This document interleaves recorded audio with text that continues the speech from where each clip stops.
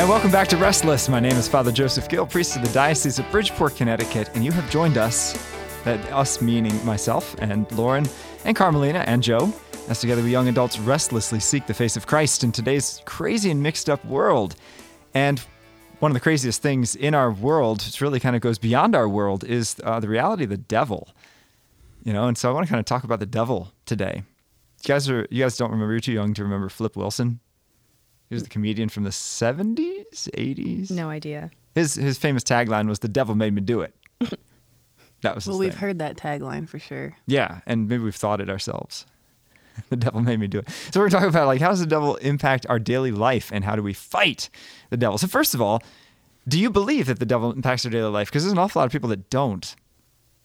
I was teaching my confirmation class 2 days ago, and we were reading the book of Genesis and talking about, the serpent. Like, who's the serpent a symbol of? Well, it's a symbol of the devil. And I said, well, is the devil real? And half the kids were like, no, it's just a symbol. I'm like, ooh, no, incorrect. What do you guys think? I think that he does. One priest had actually said, the devil's in the details, so stay away from the details. It's like, I don't know how that applies to work, but probably not. Yeah. I think that the devil at least tries to. And I think it's in the Screw Tape Letters by C.S. Lewis, talks about how that's exactly what the devil wants us to believe. What you just said is that he doesn't impact our lives and that he's not real and he's some sort of fictional, thing in our imaginations that we don't really experience on a daily basis. So, but I do believe he at least tries to impact our daily lives. I'm in agreement. I think his first trick is that he doesn't exist. But he's constantly, I believe, trying to influence us or discourage us or tempt us or pull us away from God in any way that he can. Yeah. I heard a saint, I forget which one it was, say that we don't need to be afraid of the devil because right now at this very moment, the devil is trying as hard as he possibly can to get you to fall or suffer or sin.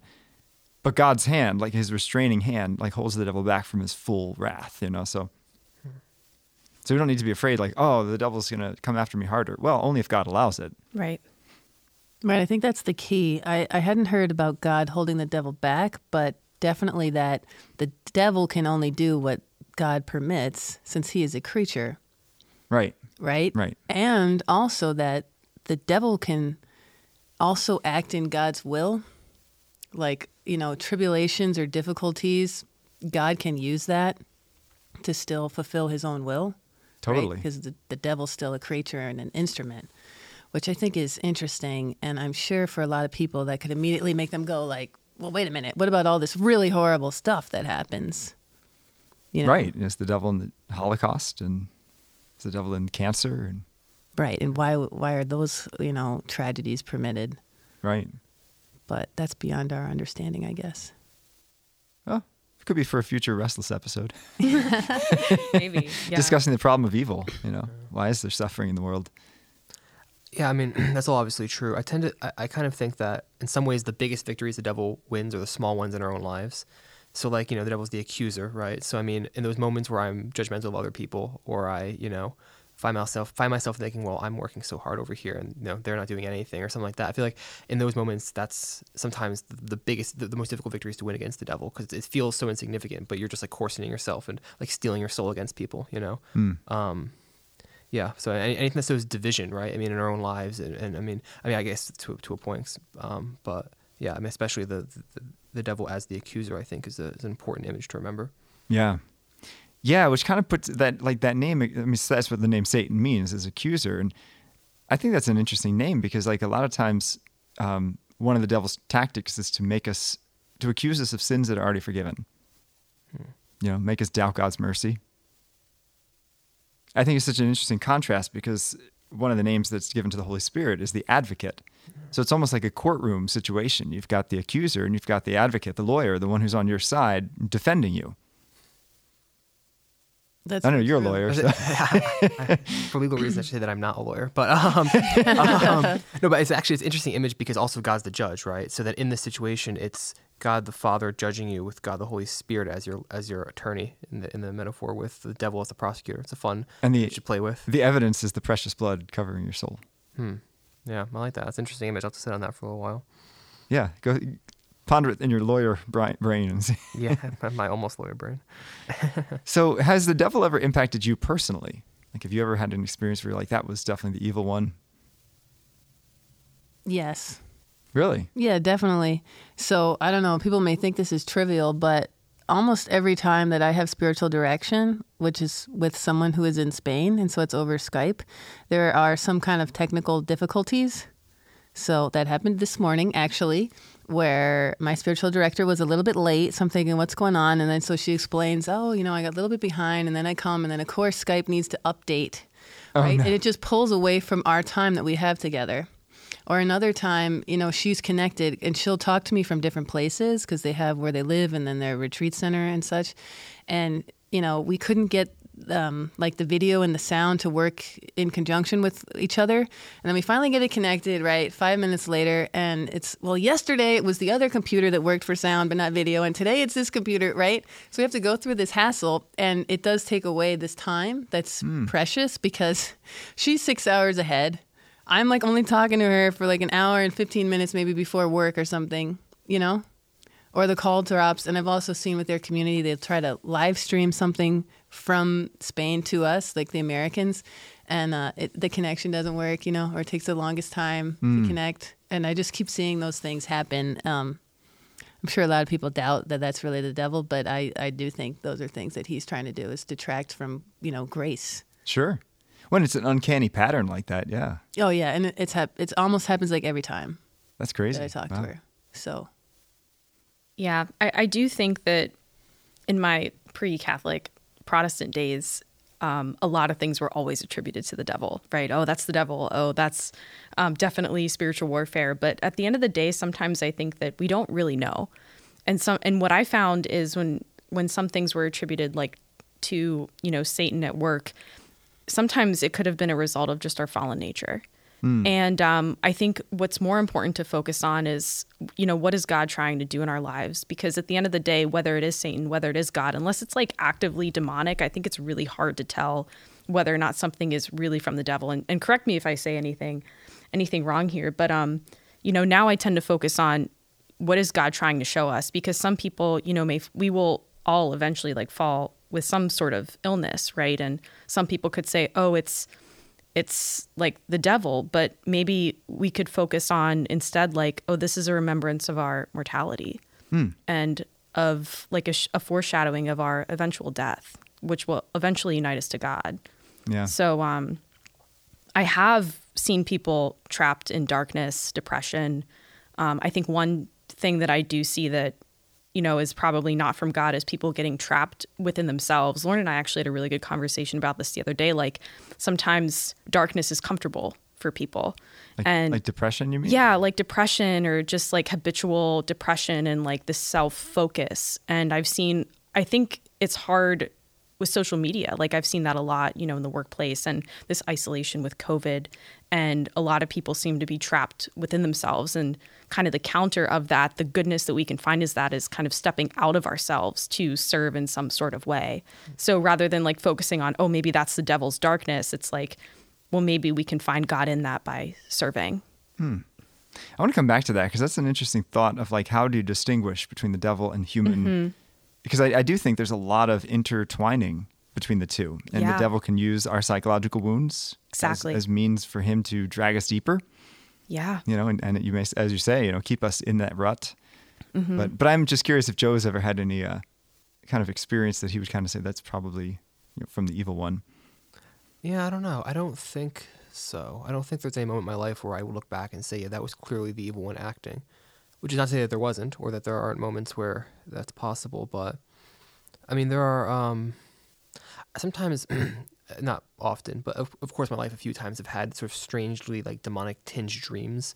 And I've woken up kind of freaked out by them. But it's never, clear what causes something like that. But in those moments, I've always found that it's useful just to sort of take a moment to either, recite the Prayer to St. Michael the Archangel or a Hail Mary or something like that, because one can never be too careful, right? I mean, I think it's important to remember that like you were saying, Carmelina, like the devil's a reality in your life. It doesn't mean that every time you stub your toe, it's the devil putting a rock in front of you, right? And so like I try to remind myself, because I think I trend towards the two extremes where either like that's ridiculous, it's superstitious, don't attribute, you know, to the Satan what can be attributed to, you know, natural things. But on the other hand, I'm also like the devil is doing that. So I try to like, I don't know, be a little bit skeptical of these things, but also sort of prudent in my prayer life as pertains to them. So I'm curious though, because it sounds like Lauren and I too have had kind of what I would interpret as more like what you would say, like, you know, in your Protestant days, Carmelina, about how like bad things happen. It's probably Satan, but it sounds like you two kind of were like, well, you know, Satan doesn't really impact that much on our daily life. So then what does Satan do? Is just kind of like letting you kind of do your thing? I don't think so. I think, so again, the Screw Tape Letters talks about this a little bit. And so does, I don't know if you've read Into Your Hands, Father by Stinnitson. It's a really great book. It's about just God's providence and, you know, our fallen nature. I think that maybe the devil is kind of in the details sometimes, where it could be in the little moments where we're supposed to pray a rosary, but something gets in the way. And or we were supposed to call a friend and, you know, you just don't feel like it. You're suddenly like crushingly tired when it's time to pray or something like that. Crushingly right? tired, It's yeah. That happens a lot. In those little moments. And I think those little moments add up to big moments that will eventually pull us away from God or sever that relationship, which is exactly what he wants to do, I think, in the first place. Yeah. So I do think he's very active. But I think it could cause some sort of, at least for me, some sort of paranoia to be like, was that the devil? Like, you know, but at the end of the day, it brings me personally more consolation to be like, regardless of if it's the devil or if it's my own fallen nature, like there is the sacrament of reconciliation and God is in control and the devil cannot act outside of God's providence, no matter what happens. So I try to focus less on, is this Satan? Because it very well could be, and more on like, okay, how do I come back to God? I think I heard it once. I once heard it said that we shouldn't give the devil more power than he has by attributing to him things he has nothing to do with. So like if you obsess over every small thing that goes wrong in your life and attribute them to Satan, you're giving him a lot of power over your life, and he's occupying a lot of space in your head rent free. And so like, you know, it's important to be guarded about these things and again acknowledge the reality of demonic influences in our lives. But I actually have a question about that sort of thing too. Is it possible for the evil one just to put thoughts in our heads? Yes, absolutely. So a lot of the theology that I've studied on demons comes from the Vatican Stop exorcist, Father Gabriel Amorth, who recently died a couple of years ago. He's done over 10,000 exorcisms in his career, and he wrote a phenomenal book called An Exorcist Tells a Story. If you never want to sleep again at night, read that book. Wow. Carmelina's like... Yeah. It's so real, though. People forget. Like, absolutely. The demonic is absolutely real, 100%. And he talks about he talks about 6 different levels, really, of demonic influence in our life. The most, I hate to say the word mild, but the most common is temptation. Yeah. We all experience that. And sometimes temptation is not from the devil. Sometimes it's from the world or the flesh. Those are kind of the 3 sources of temptation. But he also delineates, of course, there's possession, which is the most severe and most rare. But he also talks about obsession and oppression. So obsession is where the devil does indeed put thoughts in your mind that are bizarre, make you feel dirty. You're kind of like, where did that come from? You know, it's not who I am. That's not my regular train of thought. And then oppression would be kind of like, you know, your example of like, or like Lauren's example of having the technology breakdown when you're trying to do something good.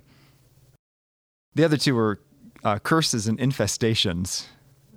Cursed objects and infestations of the place where a demon could quasi reside. I mean, it's his spirit, so it's not like he's like living there. But so I think that, like, I was thinking about this yesterday when I was kind of thinking over this episode, and like I think in some ways the way I experience the devil the most, if it is indeed the devil, is sometimes in prayer, like not when I am sort of like we're in a hurry and like rushing through prayer and not really that deep in prayer, that then seems to be fine. But like if I'm ever in a moment where I'm like, it's quiet and I'm actually able to focus and I feel like I'm deep in prayer, I will oftentimes be suddenly sort of struck with these like seemingly contradictions. Like I'll lead prayer about something unrelated, and then all of a sudden I'll think like, why couldn't God just save us all without Jesus? Why do I actually have to do anything about that? Why can't God just pronounce a word and save us all? And that will like distract me from my prayer, because all of a sudden I'm like rethinking theological things about the, you know what I mean? And again, not related to whatever I'm praying about. And I sometimes wonder if those moments of doubt are some sort of spiritual attack, because it definitely derails me. Because I'm trying to pray for somebody, and all of a sudden I'm like, why would my prayer be necessary to save this person? You know what I mean? Which is not things that I believe at all. But all of a sudden these thoughts strike me. You know what I mean? I can find it very distracting. So I think in those moments that's what I would attribute to the evil one the most, probably in my life. Sure. Yeah. I've certainly had experiences like that. You know, you go to pray and you have a severe temptation that as soon as you leave prayer, it goes away. You're like, well, where did that come from? Mm-hmm. But so, and I think it's important though, back to your point, Carmelina, about like distinguishing between human frailty and the weakness of human nature and spiritual warfare, because I think you attack them in different ways. If it's, you know, for example, if someone has depression and it's psychological, then obviously you attack it psychologically. But if it's spiritually based, or there's a spiritual component, then there's obviously some like deliverance prayers or some sort of like, you know, fasting and prayer, as Jesus says, is really powerful against the evil one, fasting. So how do you distinguish between what is natural and human and what is, you know, like these technology things? How do you know? I think it's hard to know. I would just start with, so I think the devil loves to go after us through our feelings first. We're so obsessed with our feelings now. I feel like doing this. I don't feel like doing that. And the analogy that I heard was, first he'll get us through our music, right? Music today is all about feelings, who you love, who you don't love, who you broke up with, this ex, right? So we're so focused on the feelings, and then he can come in and influence us in that way. And we're kind of, I think, weak if we're just living in our feelings, because we're feelings and then reason and then spirit, you know? Mm-hmm. So there is a certain amount of having to conquer yourself, right? Like knowing who you are, knowing your natural faults, right? We all have our vices. You know, as I've shared, I'm impatient, you know, but now I'm very aware of it. And I recognize when my impatience is like flaring up, and I try to control it, but I'm, you know, a work in progress, as everybody is. But so learning about yourself, kind of knowing what your faults are that, you know, you can recognize, right? And growing spiritually, I think, you know, because developing a spiritual life is what helps us conquer ourselves, right? So as you said, we're all tempted. You know, maybe at Lent you give something up, maybe you keep it, maybe you don't.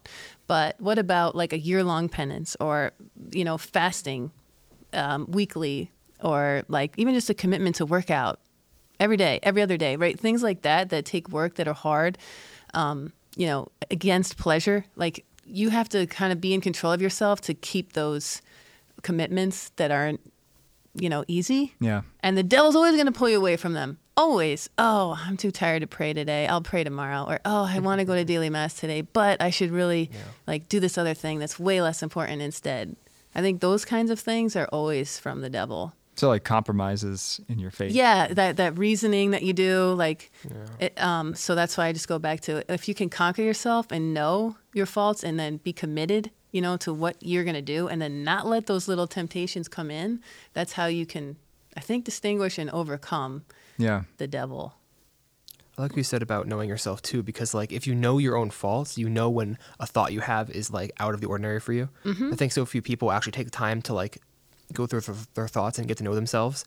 So then it's like any random thought that pops into their head is plausibly theirs. But if you know that you struggle with, you know, 4 specific things, and all of a sudden this 5th thing creeps up, it's like, well, where's that coming from? Like that actually isn't me usually. Like, maybe that's the evil one. So I think like having a good like sort of understanding of yourself is actually really, it's a good point. It's really useful, I think. Yeah, and I've also been taught that there are people who will never get to a sense of control or knowledge of them, and so they're just kind of always being pulled in one direction or another and reacting to everything. Yeah, like maybe emotionally, they kind of flare up a lot because they're just not grounded, like in who they are, right? Or I don't know. I've seen this transformation too. Once you start to grow spiritually and you're focused more on eternity, like the day-to-day trials and tribulations just don't affect you as much. When you're so worldly. You know, minor things are like the biggest deal. Yeah. It can totally derail your day. You know what I mean? Yeah. So, yeah, I think that conquering yourself is kind of key. Interesting you guys bring up knowing yourself, because I think one of the devil's main tactics is to tell us lies, particularly about ourselves or about God. You know, God's never going to help you, or you're worthless, you're trash, you know. And the devil knows that we're perhaps weak in that area because we didn't get that love that we needed or whatever we're struggling with. And that's like an opening for the devil to throw those lies in there that make them believable. Absolutely. I think that's why community is so important. Again, it goes into the temptation to stay within ourselves and give into these thoughts. And sometimes I don't even think we realize it, especially many of us are working at home. There's plenty of time where we're not interacting with other people and we're kind of just sitting there thinking. And who knows where those thoughts may go. And it's so important to have community around you that can edify you. And Lauren, I thought you made a really, kind of circling back a little bit, a really great point about people's emotions. It is so tempting to be like reactionary, but we forget. And I have this conversation a lot with my friends, like, they're like, oh, I don't know what God is telling me to do. And I'm like, use your brain. Like, God gave you logic. God gave you an intellect. Yeah, he gave you an intellect. And you can analyze your intellect and your logic against what the church teaches. And a lot of times that gives you a very clear picture about what you should do. I mean, if your intellect is telling you something or you're reasoning through something and it's against the church, then you probably shouldn't do it, because the church is very clear on a lot of things. And so I'm like, use your brain first. God gave it to you. Yeah. You're very smart. Start there and then pray about it, and it's natural and it's supernatural. And God is within our reason. He's in our circumstances. And I think that's also a good way to discern, what we should be doing and whether or not it is from God or it's not. Sometimes we just have to do it if we don't know if it's still a good choice and it makes sense logically, and, why not? That's so important, because I'm just thinking of the example that I see, unfortunately, far too often with young adults, is that you'll have particularly a girl who thinks that she can rescue a guy. Oh, no. The guy's falling apart, and the girl's like, I can do it. I can, and like you use a reason. You're like, no, you can't, But they're like, no, I feel it. I feel like I can be, maybe God wants this, and I feel it. And like, no, stop using your feelings. Start using your brain. Don't care about your feelings. Yeah, related to what you said before, too, like, I think a lot of times, I know for myself, I've gotten into trouble and almost gotten into big trouble in my life, where I've sort of closed off all like external data and just tried to like go off of what I like, reason my way to decisions. So it's like, yeah, here's what I know about myself and the situation. I can just come to the conclusion. But it's like, and I've come to the point where I've almost made decisions that were like exactly opposite of what the church teaches. And it's like, I remember I heard on a podcast somebody say that your conscience can bind, but it can't loose. And that was like mind blowing for me, because it's like, right, like I can't say, well, for these 3 reasons, what I'm about to do is right, even though it's against the church's teaching authority. It's like, no, the church's teaching authority is what it is, and then my conscience has to work off of that. But I think sometimes the devil closes us off from all these outside things, and like I find myself like not listening to podcast episodes about things that I knew would go against what I wanted to do, right? And so I'm like, really? I'm speaking really vaguely, like on purpose here, but it's like, but it's like, yeah, it's like I can make the decision on my, like I know enough to make the decision by myself. It's like, no, you don't. Like, get out of your own head. Like, and that's your pride. Absolutely. Which we all have. We're all so prideful. Yeah. But you know what? I don't know that even the devil, for most people, at least for me, the devil does not give me reasoned arguments. It's not like, oh yeah, this is going to be a good thing to commit this sin. No, the devil's just like, here, you want it. Right? It doesn't try to like explain for me, it away. For me, it was more like, well, it's not exactly a lie. Well, but it's not really anyone's business. Well, but you can get out of it this way. Okay, so cutting corners. It's very lawyerly, Very lawyerly. Back to earlier topic conversation. But it's like ultimately you run into the hard reality of it's like, okay, but is it my subjective like thoughts on the matter, or is it the teaching authority of the church? Because that isn't what's corruptible. That's not corruptible. So it's like, yeah, I can try to orient myself all I want, but unless I'm basing myself on something that's solid, then I don't know that I'm pointing in the right direction. Well, that's why St. Paul says in Romans 12, he says, be transformed by the renewal of your mind, so that you may know what is the will of God, what is good, pleasing, and perfect. I love that line. He says, yeah, it's like it's part of your intellect to form that, to know the Word of God and the Word of God taught by the church, and then you will know what's good, pleasing, and perfect. Mm-hmm. But that's hard because the devil makes good look awful, distasteful, right? And bad look easy. Yeah, like prayer is so hard. Why should you do, Most of us haven't been properly catechized. Yeah, that too. So that's a challenge. Just need to listen to more Restless episodes. You'll learn everything there is to know. Yeah. So like if you face this kind of spiritual warfare, like you mentioned, or, like Carmelita is talking about the kind of darkness, have you ever prayed like a deliverance prayer? I have seen it done. I probably have. There's this retreat called Unbound. Oh yeah, I've heard of it. Yeah, and it's pretty charismatic, and it's supposed to like loose the bonds that attach people to sin and maybe past trauma or hurt. And I personally didn't get too much out of it, but I've seen a lot of people be really transformed by it. Apparently, some exorcisms have happened during it. But it was actually the deliverance prayers I think are more common in like charismatic Catholic communities. But I saw them a lot when I was in the Protestant church, actually, like in the Baptist church. That was really common. Like, in the name of Jesus, I call this out. I would see that all the time. I don't know if it did anything. I don't know. It probably did. But yeah, so I've seen it, but I don't. I've always kind of been at like a distance from it. Yeah. Yeah. I think most Catholics don't even know that they exist. Would you count like the prayer to St. Michael the Archangel as a deliverance prayer? Or does it have to be specifically about spiritual warfare? Like, yeah, it is a deliverance prayer, but there are some other ones that are more specific to whatever you're dealing with. what would be an example of one? Do you have a short one that you could give us off the top of your head? I haven't really memorized any because you can make your own deliverance prayer. You know, it's just, Lord Jesus Christ, in your name, by your precious blood, free me from whatever evil spirit is afflicting me right now, whether it's a thought, whether it's an emotion. Or it's a technology thing. Like, I do that all the time with my technology in my car and things. I had to do it recently too because we planned a Prayer for Life event the day after the March for Life to do here locally in Stanford, and it was a pretty big effort to bring it all together, and it was phenomenal. We ended up having over 70 people, I would say, that came to Mass and then processed to Planned Parenthood. We did the Divine Mercy prayer there, and we prayed rosaries on the way there and back. But for the first time ever, I was using Flock Notes to message youth group about it, and it was, I got this notification, your message could not be sent. And I'm like, look at that, right? This has never happened before, but I'm trying to do something a little bit bigger and for the pro-life movement, and the message won't send. So, and then I had something with my phone too, where my phone was like dying and it wouldn't charge, and I'm trying to coordinate with the person I'm planning this with. So I just say, in the name of Jesus Christ, if there's any evil spirits here preventing this from sending, please go away, just something like that. Yeah. No, I do that very frequently because I find that, personally, and again, this, it is, you're right, it is hard to know. But I find it like sometimes, very frequently when I was at St. John's Basilica, I would get extremely dizzy during Mass. Interesting. One time I was getting up to preach and I felt something hit me on the side of the head and I actually lost my hearing for like a minute. Wow. On that side. Yeah, it was really weird, But you're like, all right, well, it's spiritual warfare.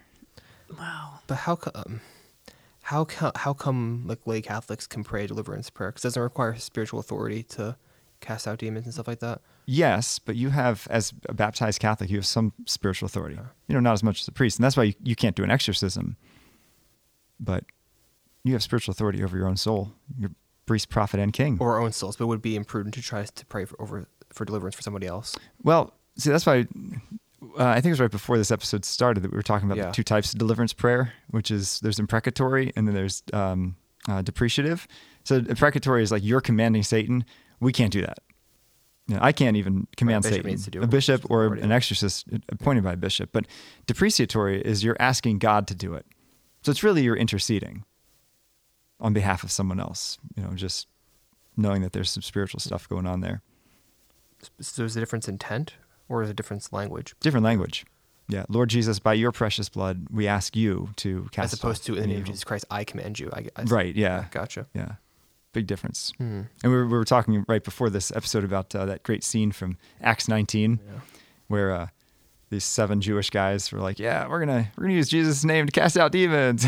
The demon's like, "I know Paul and I know Jesus, but who are you?" And one guy beats up 7 guys and strips them naked, and they have to run outside. So that's what happens if you try it without the proper authority. Yeah, I've also heard that there should be caution when other people are praying that kind of stuff over you, potentially. Like, I would only feel comfortable if like a priest would. I think like the laying of hands. There's something with like the laying of hands that you have to be careful, like who does that over you. Do you know anything about that, Father? Yeah. It's not quite a developed theology. Okay. It's more like different practices. Mm-hmm. Yeah, I would say if people are praying in the name of Jesus and you know these people to be in the state of grace, then it's probably very safe. But if it's as long as they're not trying to do things outside of their capacity, they're not trying to cast out Satan or anything. Right. Okay. Because possessions are extraordinarily rare. In fact, Father Amorth says there's only 3 ways you can really get possessed. One is to invite Satan in. By playing a Ouija board or tarot cards or palm readers or, psychics, something like that. Another way is to have somebody who has spiritual authority over you invited in. So I helped with an exorcism, and that's a whole long story, which I won't tell here. But, It was a young man who got possessed because his parents conceived him as part of a satanic ritual. It was really, it was awful. He was adopted, thankfully, from Cuba, and his adopted parents were good Catholics, and they found this out later on. And yeah, awful stuff. Or the third way, actually, Father Morth says, is by living in unrepentant mortal sin.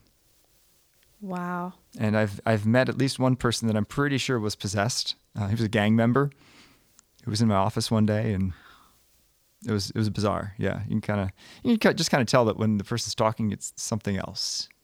You know, there's something in their eyes. You're like, that's not, you're not all there. Can you be more specific? Just this gang member? Yeah. That's a great story, yeah. Yeah. This one I can tell because I'm sure he's not listening to Restless.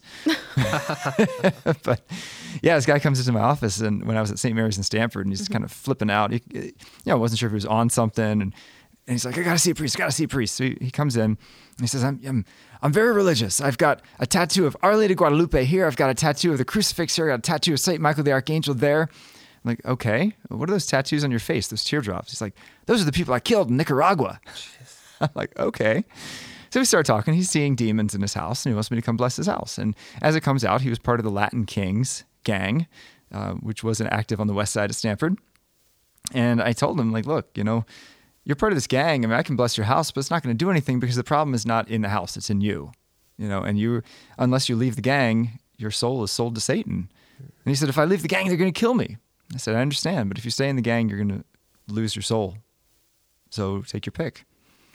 And he ended up leaving because I refused to bless his house. And that next weekend, we had spray paint all over the church.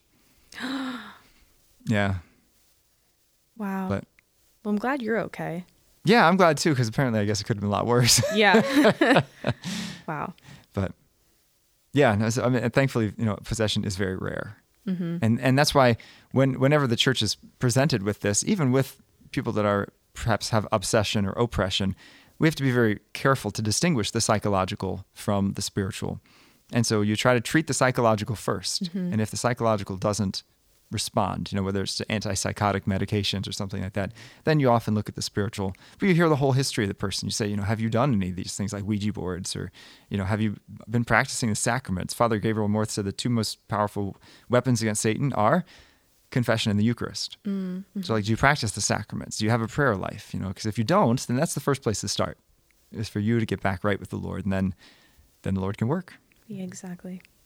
Well, we have ran out of time. I'm sorry I went over. But thanks for joining us in this episode of Restless. My challenge for you is this, be aware of how Satan can move in your life, but don't be afraid.